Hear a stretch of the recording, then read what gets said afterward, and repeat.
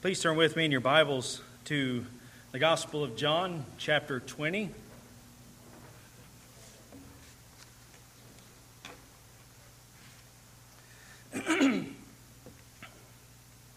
This morning we are going to be reading verses 1 through 10, but for today we are primarily going to focus on verse 9.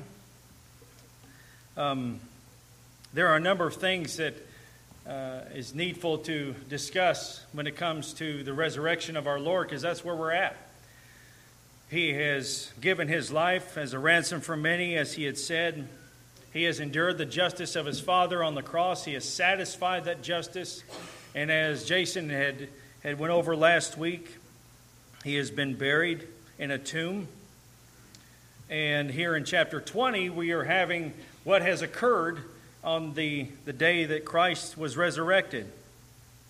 Now, we'll again be reading the first 10 verses. We're going to focus in on verse 9 because as we work our way through these passages that deal with the resurrection and deal with the accounts, we want to understand the necessity of the resurrection of Christ. That it is a core truth of the Christian faith. It is absolutely necessary for the Christian faith. It is not something we can gloss over. It is not something that is unimportant in comparison to his life or his death. The resurrection is central to our faith. And we need to understand that. We need to understand the implications of it. Now, in the coming weeks, we will be going over this particular passage, verses 1 through 10, more exegetically, because there are some things that, of course, that this text brings out for us that we want to understand. We want to understand how the accounts of the empty tomb work together and give us a bigger picture of what had happened on that morning. Whereas John focuses mainly on Mary Magdalene and her coming to the tomb, the other gospel writers record the number of other women that were there. Where does this account with Mary Magdalene fall into? Because she goes to the tomb, as John records, sees that the tomb has been rolled away, Christ's body is there, and so she runs to the disciples. And as she gets to the disciples, the things that she says is, they've taken his body and we don't know where they've laid him. So Peter and John are going to run to the tomb. They're going to try to investigate, and it's not until thereafter that Mary has that encounter with Christ. Whereas in the other Gospels, the women see the angels there and announce to them that Christ is risen. So where does all this fit in? And I promise we will go over those in the coming weeks, because we need to understand how the Scriptures are complementing each other in these Gospel accounts. But I want to first begin more doctrinally of the resurrection itself. And it was needful also that we recite the Apostles' Creed together, because there is a particular wording in the Apostles' Creed that it is necessary for us to also address, that we understand it rightly when it comes to his death, burial, and the resurrection of our Lord. So we're going to go over a number of things today. Again, it's going to be more doctrinally today, and then in the coming weeks we will go more exegetically through this passage. If you would, please stand with me for the reading of God's Word. We'll read verses 1 through 10. This is the holy, inspired, inerrant, infallible words of the living God. Let us give our attention to the Holy Scripture. Now, on the first day of the week, Mary Magdalene came early to the tomb while it was still dark, and saw the stone already taken away from the tomb. So she ran and came to Simon Peter and the other disciple whom Jesus loved, and said to them, "They have taken away the Lord out of the tomb, and we do not know where they have laid him." So Peter and the other disciple went forth, and they were going to the tomb. The two were running together, and the other disciple ran ahead faster than Peter, and came to the tomb first. And stooping and looking in, he saw the linen wrappings lying there, but he did not go in. And so Simon Peter also came following him and entered the tomb, and he saw the linen wrappings lying there, and the face cloth, which had been on his head, not lying with the linen wrappings, but rolled up in a place by itself. So the other disciple who had first come to the tomb then also entered, and he saw and believed. For as yet they did not understand the Scripture, that he must rise again from the dead. So the disciples went away again to their own homes. Let's pray together. Holy Father, we come into your presence, and we ask that you would help us to understand as much as we are able to the implications of the resurrection of our Lord, Father, of the necessity of believing the resurrection. Guide our thoughts today, and we pray, Father, that the Spirit of God would open our minds and that he would teach us, for we need him at every moment, Lord, to teach us and to guide us through your word. We pray that Christ will be magnified this day and that, Father, ultimately your name will be glorified. We love you because you first loved us. In Jesus' name we pray. And all of God's children said, amen. Please be seated.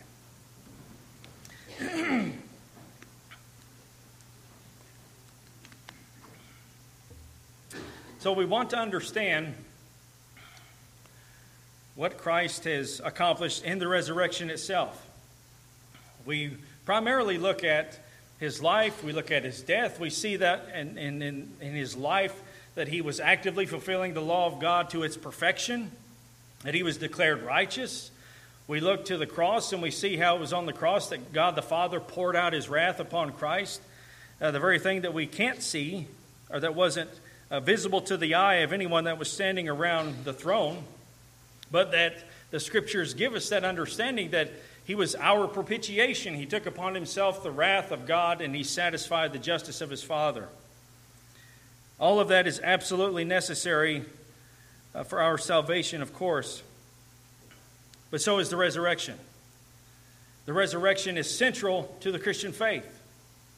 Anytime that we read of Christ going to Jerusalem, that it's necessary that he be handed over to the chief priests and scribes to be killed, on the third day rise again. He has said in John chapter 2, for example, destroy this temple and in 3 days I'll raise it up again. There's that emphasis that is in the Scripture of the resurrection of Christ, and there are great implications of that come to us as God's people. Sadly, unfortunately, that there are some denominations that deny the resurrection. They only look to Christ as just being a great moral teacher, and they deny the resurrection. I remember in Bible college, one of our professors was telling us of a man who was coming before the session in the Presbyterian church, and he was being examined. And it came to this question, and it was in one of the mainline Presbyterian churches.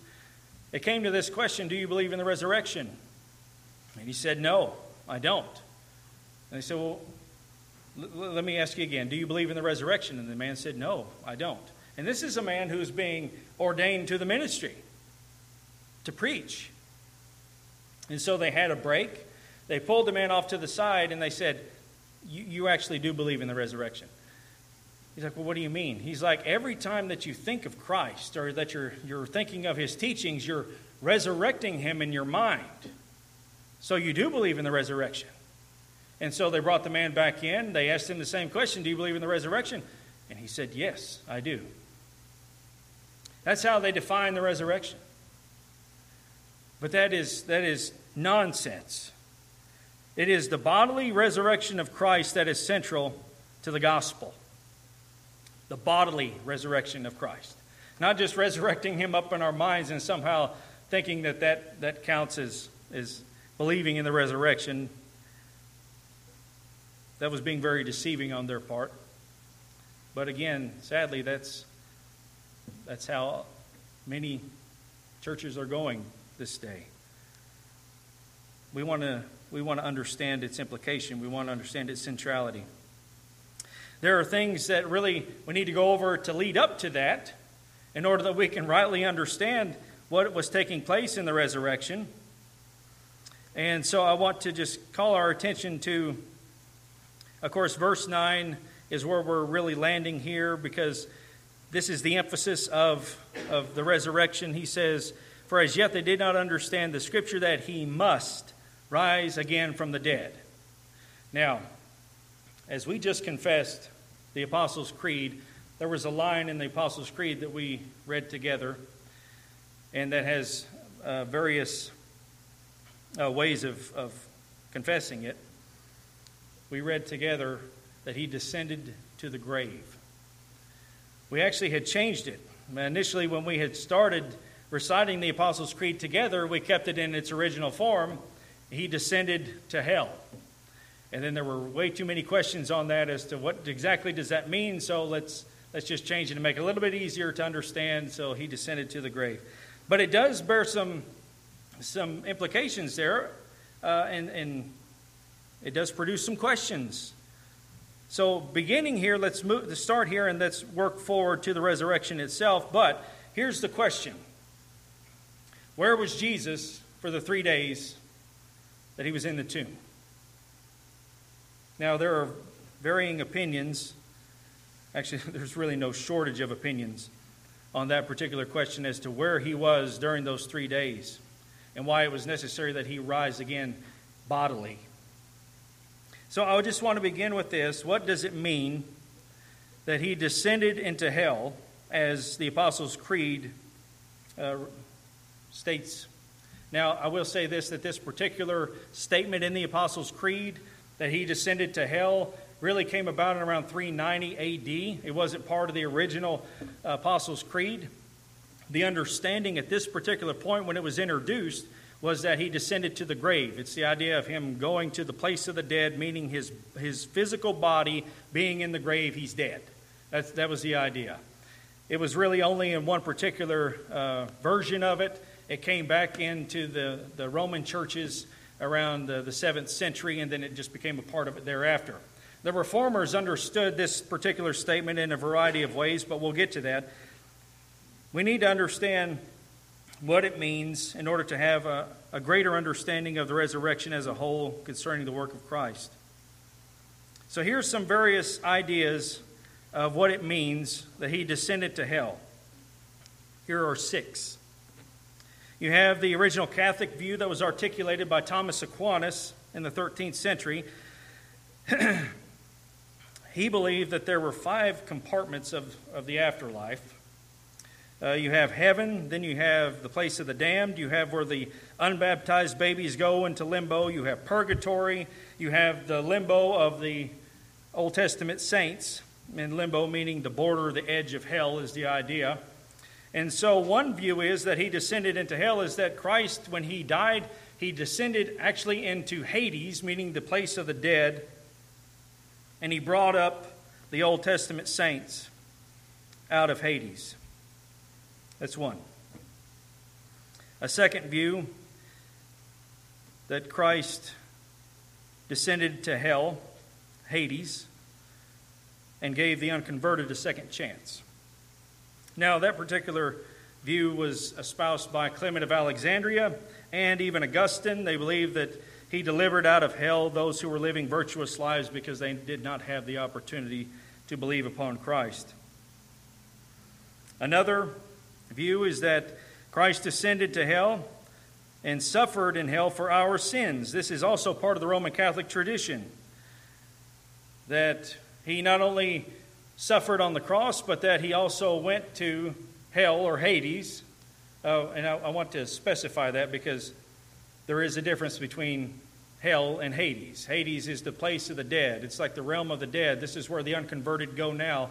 Hell, being the final state, is yet to come.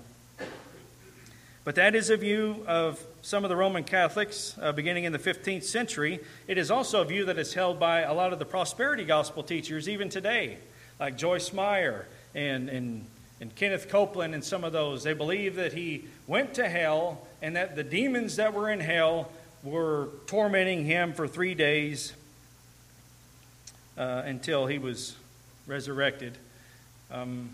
Something to think about just in that particular view. There are no demons in hell. The only demons that are in hell are those that Peter refers to that left their first estate, that he's kept in chains awaiting their judgment. Other than that, there are no demons in hell. Hell is not the kingdom of Satan and all this sort of thing, because Satan himself is going to endure the judgment of God. Those that are in Hades at this particular time that are enduring torment are not enduring torment by any demonic presence. They're enduring the very wrath of God, awaiting the final judgment at the end. That is referred to as the intermediate state for the unbelieving. But this was a view of the Roman Catholic tradition in the 15th century. You have another view, which, interestingly, I was wondering where this particular view had come from most of my life and did not know that it was part of the Lutheran view, that Christ ascended to hell conquering Satan. That, as they write, the entire person of Christ, God and human being, descended into hell after his burial, conquered the devil, destroyed the power of hell, and took from the devil all his power. Now, I grew up in independent, fundamental, premillennial, King James only churches. There's a lot of other things you can throw in there, but we'll just keep it right there. And I had always heard that when Jesus died, that he went to hell and he took the keys of power from Satan. And I always wondered, that is so neat to think of. I mean, wow, I wonder where that's at. And then you read through the scripture and you're like, really not finding that. Where is that? But that was a view held by the Lutheran Church, that he conquered the devil, destroyed the power of hell, and took all the devil's power.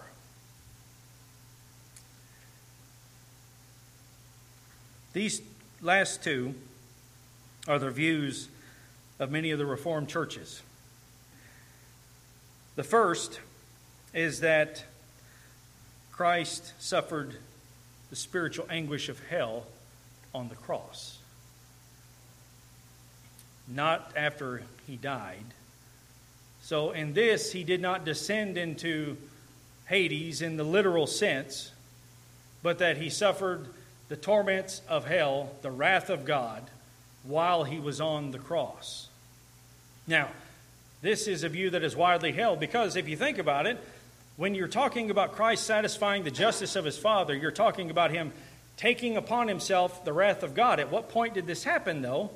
But when you're looking in the gospel accounts and you have the account when you had the eclipse, everything goes dark, and then Christ cries out, my God, why have you forsaken me? Because it is at this point that God has imputed to Christ the sins of all who will believe in him. And he pours out his wrath upon him. So, in that sense, Christ is suffering the anguish of hell while he's on the cross, not after he dies. So his descent into hell is in terms of a punishment rather than a place in that particular view. Now, the Heidelberg Catechism holds to that view. This one was done in the 16th century. Question 44, why is there added, he descended into hell? And the answer is that in my greatest temptations I may be assured and wholly comfort myself in this, that my Lord Jesus Christ, by his inexpressible anguish, pains, terrors, and hellish agonies, in which he was plunged during all his sufferings, but especially on the cross, hath delivered me from the anguish and torments of hell. That's where the Heidelberg Catechism stands in this particular tradition, this particular view. This is where Luther and Calvin landed when it come to understanding that particular phrase of him descending into hell as descending into the anguish and of hell on the cross. That's one of the Reformed views. The other is that it's understood that his dying and dwelling in the state of death is what it meant that he descended into hell. And this is going back to the understanding that the phrase he descended to hell or he descended to Hades is speaking of his burial, not of any afflictions that come thereafter or anything like that. It's that he descended to the grave, just as we confess. And there were a number of Puritans, William Perkins, William Ames, who held to this view. The Westminster Confession itself, it says, I had it.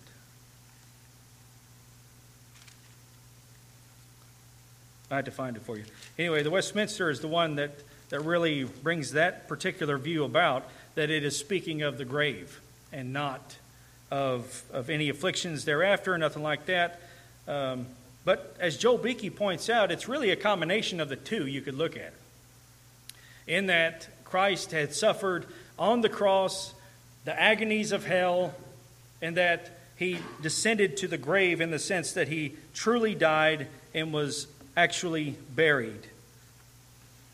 Now, what does that imply then when it comes to where he was at during the 3 days? Did he go to what was referred to as paradise, or as some understand it, as Abraham's bosom? Did he go there where the Old Testament saints were? Yes, he did. But the problem then is, where was that at? So you have two major views. That Abraham's bosom, which it should be called paradise. I mean, when he's talking in Luke chapter 16 of Lazarus being carried to Abraham's bosom, he's literally talking about Abraham's side. That as Lazarus was a poor man and he couldn't even have anything from the rich man's table, he lived that kind of life, that he was taken to the place of honor next to Abraham. That's the idea. But it's paradise. That's the wording. It's paradise. Now, some would say that paradise was also in Hades, in the realm of the dead, in the sense that there was a great gulf between paradise and Hades, in the sense of where the unbelieving went for torment.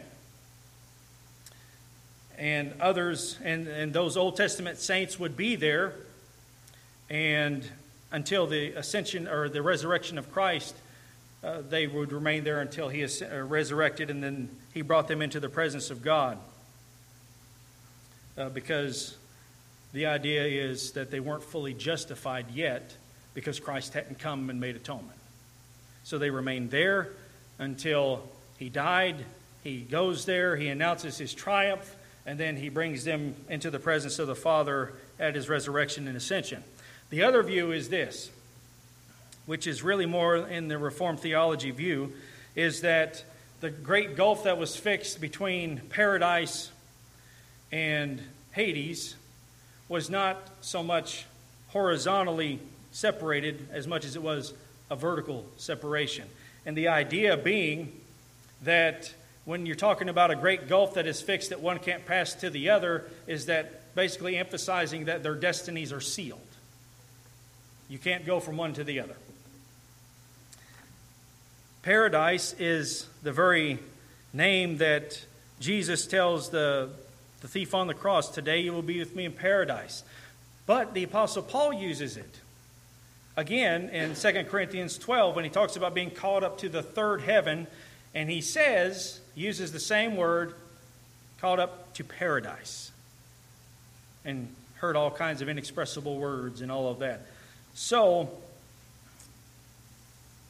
what theologians would come back to is this, is that the Old Testament saints were absolutely permitted to come into the presence of God, because even though Christ hadn't come yet, everything that Christ was going to do as far as bringing about their justification by his atonement was communicated to them during their life, so that when they died, they were able to go into the immediate presence of God.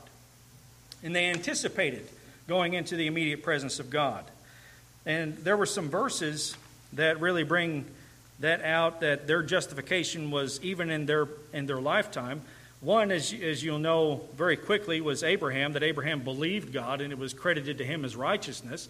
That's the very passage that Paul uses in Romans chapter 4 to emphasize that Abraham was justified by faith. The psalmist in Psalm 32, here's what David confesses: "How blessed is he whose transgression is forgiven, whose sin is covered. How blessed is the man to whom the Lord does not impute iniquity, and in whose spirit there is no deceit." This is what Paul uses as well in order to emphasize justification by faith.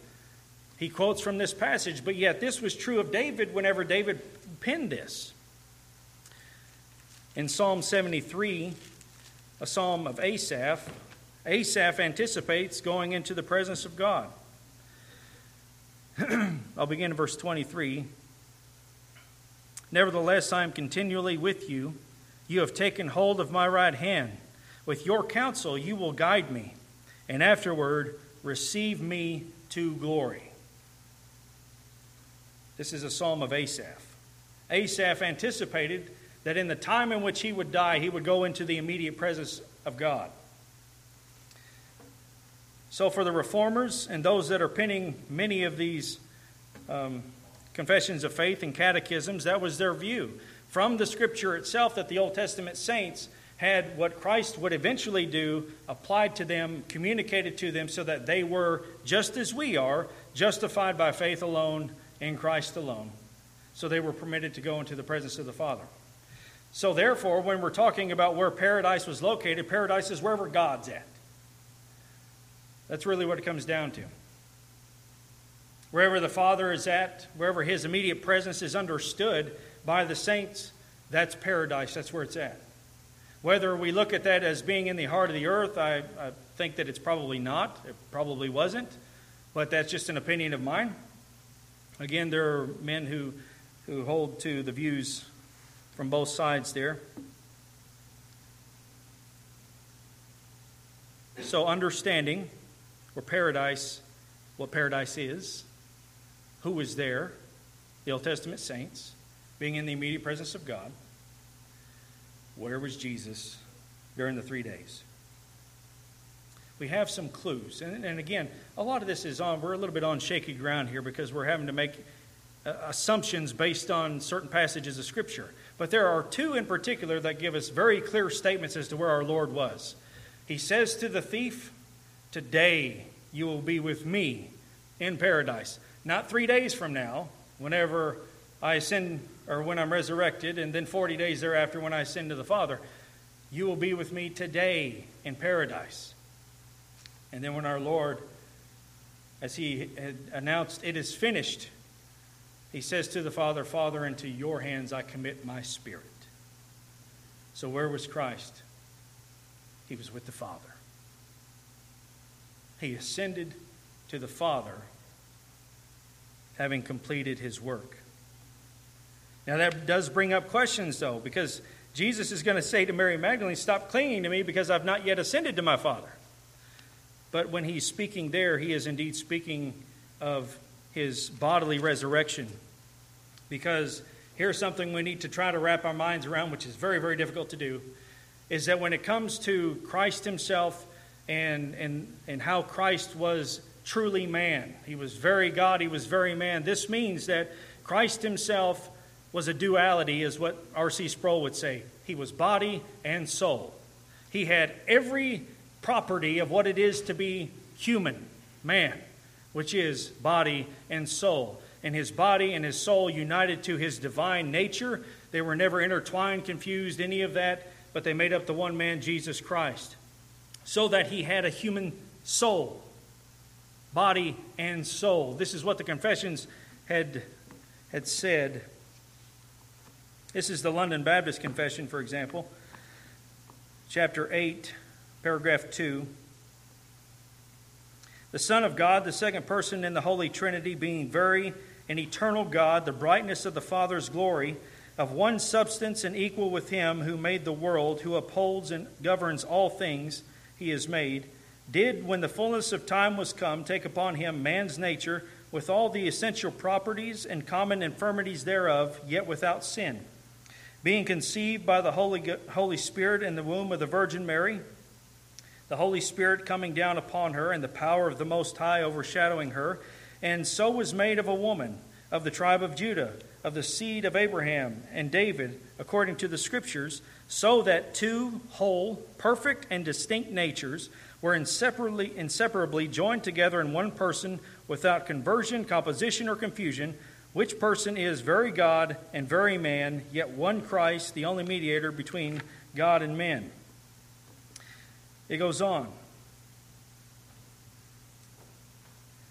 "This office the Lord Jesus did most willingly undertake, which that He might discharge He was made under the law, and did perfectly fulfill it, and underwent the punishment due to us, which we should have borne and suffered, being made sin and a curse for us, enduring most grievous sorrows in His soul, and most painful sufferings in His body, was crucified and died, and remained in the state of the dead, yet saw no corruption.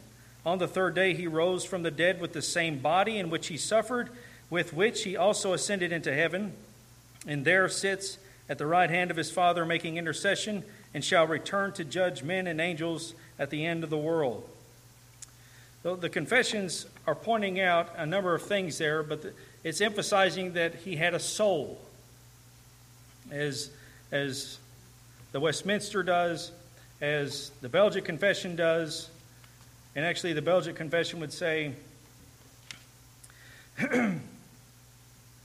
Article 18, we confess, therefore, that Christ did fulfill the promise which he made to the fathers by the mouth of his holy prophets, when he sent into the world at the time appointed by him his only begotten and eternal Son, who took upon him the form of a servant and became like unto a man, really assuming the true human nature with all its infirmities, sin excepted, being conceived in the womb of the Blessed Virgin Mary by the power of the Holy Ghost, without the means of man, and did not only assume human nature as to the body, but also a true human soul, that he might be a real man. For since the soul was lost as well as the body, it was necessary that he should take both upon him to save both. Therefore we confess that Christ is become a partaker of the flesh and blood of the children, that he is a fruit of the loins of David after the flesh, made of the seed of David according to the flesh, fruit of the womb of the Virgin Mary, made of a woman, branch of David, a shoot of the root of Jesse, and it goes on. So when Christ had assumed human nature, he wasn't a body with a divine mind. He wasn't just an empty shell with a divine mind. He assumed the humanity as it truly is, body and soul. Both body and his soul, his human spirit, united to his divine nature, so that in his divine nature he was still omniscient, he was still omnipresent, he was still everything that he is in the essence of what it is to be God, absolutely.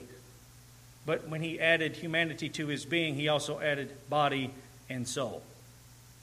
So that in the time in which his body died, he actually endured what it is to die as a human. In the sense in which we die today, when we die, our body goes to the dust of the earth. There's a separation, an unnatural separation that occurs as a result of sin and as a result of sin being in the world and death, which is your body is separated from your spirit. But looking at it in this way, Christ enduring the judicial punishment for sin, it was necessary that he die a real death. But when he says to the Father, into your hands I commit my spirit, he is speaking from his human spirit united to his divine nature, ascending into heaven and being in triumph over what he has accomplished. Where was he for the 3 days? He was in the presence of his Father. He was in the presence of the most holy God. And his body remained under the power of death in that sense. That's what the confessions tell us as well, that his body remained under the power of death. In the Westminster Larger Catechism, question 50 says, wherein consisted Christ's humiliation after his death? Christ's humiliation after his death consisted in his being buried and continuing in the state of the dead and under the power of death till the third day, which hath been otherwise expressed in these words, he descended to hell. So his body remained under the power of death in the sense that he remained dead as a human would until the third day. And then the third day comes.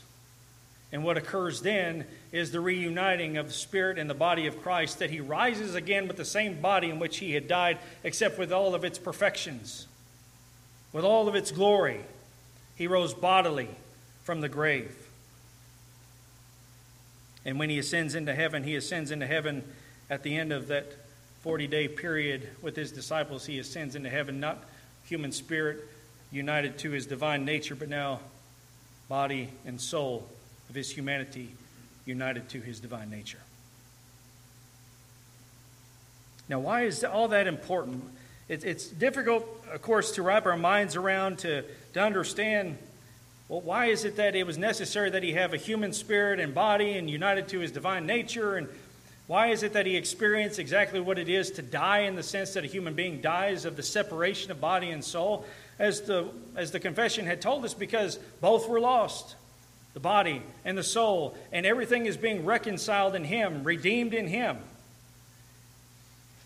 And so to be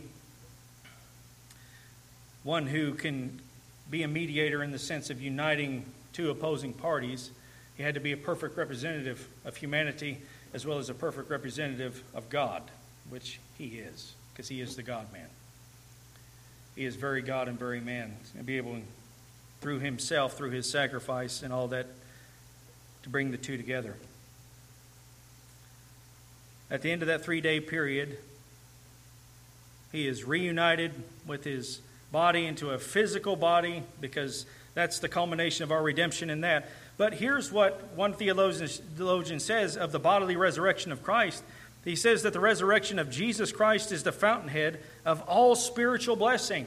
It was necessary that he rise again bodily so that all the blessings and the merits of his sacrifice will be extended to all his people. One writer says this: Christ's conquest of death confirmed his complete victory over sin and guilt, for the wages of sin is death, and the sting of death is sin.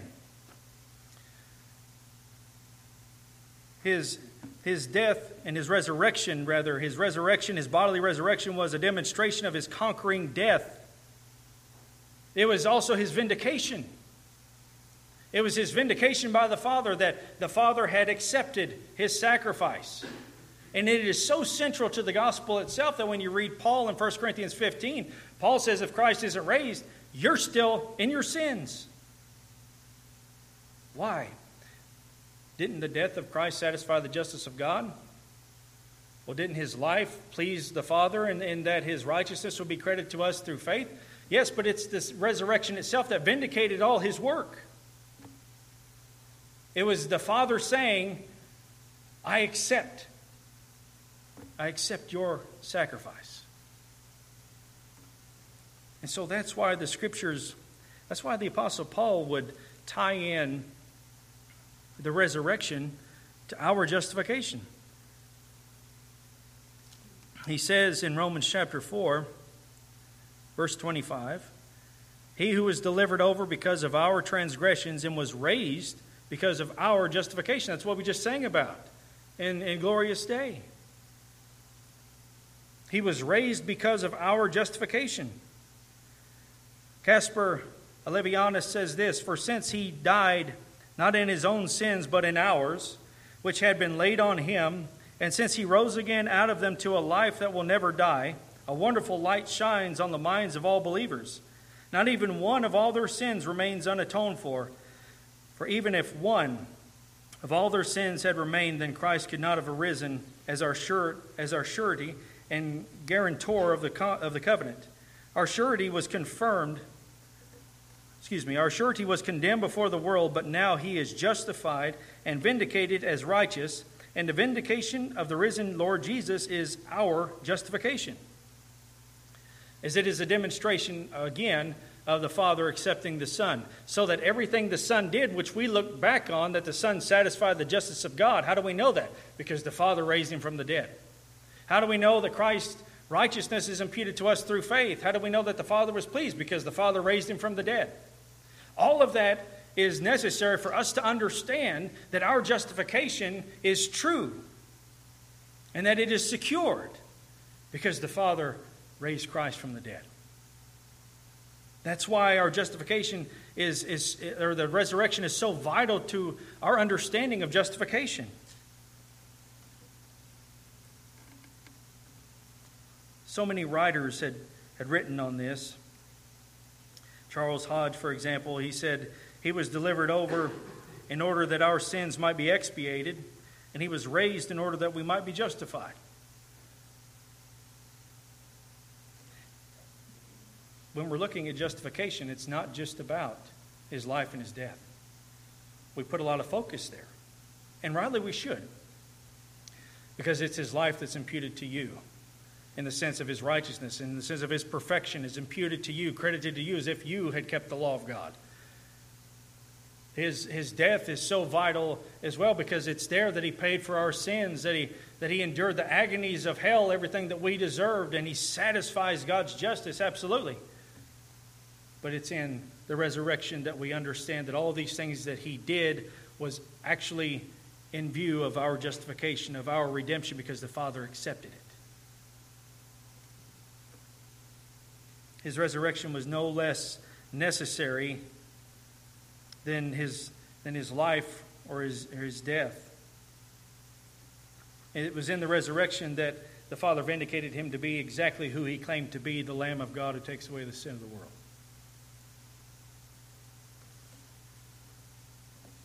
Now, here's some other things that we can try to understand as far as the importance of the resurrection itself.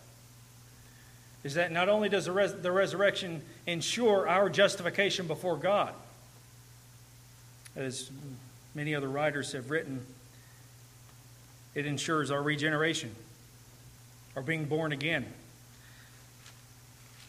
The Apostle Peter, he writes in 1 Peter chapter 1, verse 3, "Blessed be the God and Father of our Lord Jesus Christ, who according to his great mercy has caused us to be born again to a living hope through the resurrection of Jesus Christ from the dead." See, sometimes we just gloss over that. We don't stop to think that these things are intimately tied to the blessings that come to us. The resurrection also being included in the life and death. We were born anew through the resurrection of Christ. How is that? Again, if we're looking at the resurrection being the fountainhead of all the blessings of God that is given to his people, then all the blessings of God that come to his people is not only things like the effectual calling of God, but the regenerating work of the Holy Spirit. Because Christ was raised from the dead, because he was vindicated, because he was proved to be who he claimed to be, that now as he is resurrected and the Spirit of God is sent to us to apply the merits of his sacrifice to us, one of the first that come to us is the regenerating work, bringing us alive, making us alive. As the Scripture ties us into that, we're buried with him in baptism, we're raised up in the newness of life, all of that. Intimately connected together. That the resurrection is so vital to your salvation that the apostles continually connected in, together with not only your justification, but with your regeneration, the Spirit causing us to be born again. The blessing of receiving regeneration was because Christ himself was raised from the dead. It is also closely tied into our sanctification, because Christ was raised from the dead. He has secured not only the initial act of regeneration, which is producing new life in us, which is you think about the blessings of God, you have the effectual calling, the regenerating work of the Holy Spirit, being granted faith to believe in Christ, then you have justification thereafter, then you have sanctification. That the new life in which you now live is because Christ himself was raised from the dead, and he has quickened us by the Spirit of God, not only to call upon him in faith for justification, but also to produce in us righteousness that is from Christ, that in our life we put into practice what the calling of God has made us. Your sanctification is contingent upon Christ being resurrected from the dead. Your glorification, because Christ was raised body and soul.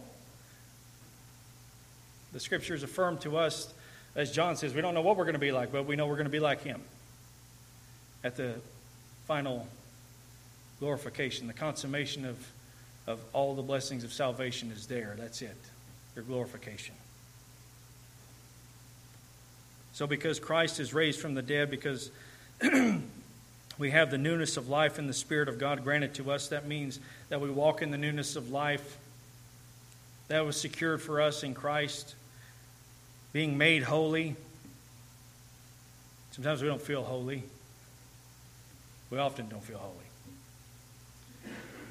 But yet, we have to understand that our failures are not, that our failures do not have any bearing on our justification, but that they are, that God is working in us to help us to overcome those things. That's part of our sanctification. And that was secured for us because Christ was risen from the dead. There are so many different things that we need to understand when it comes to that. of how important that the resurrection of our Lord Jesus is, that we should praise God continually for it. It shouldn't be something that we just focus in on at Easter. What are we celebrating? We're celebrating the resurrection of Christ. Well, why didn't we do that last month? As we should. Because all of that is central to the gospel. It's central to the salvation that we've received in Him.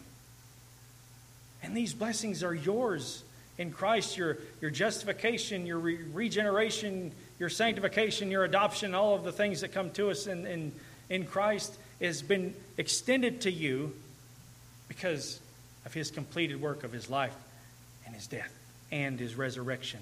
That's why when we're looking back at John, that John is emphasizing that He must be raised again. He must.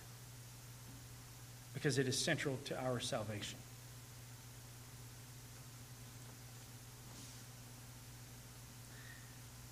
Charles Hodge writes, with a dead Savior, a Savior over which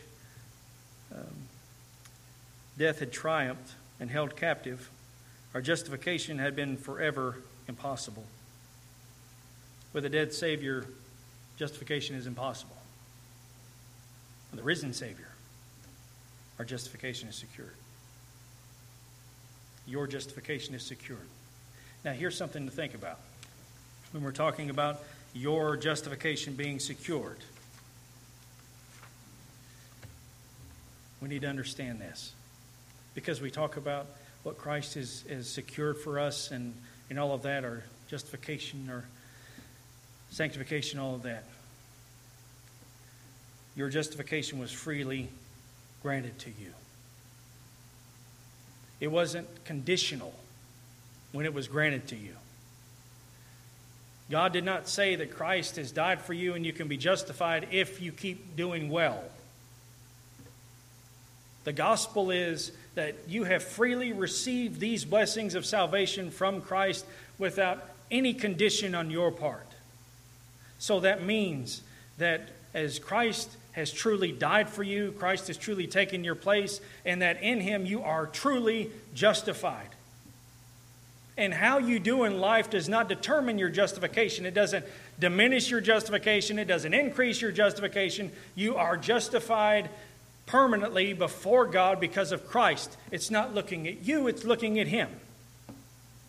And He secured that by rising from the dead.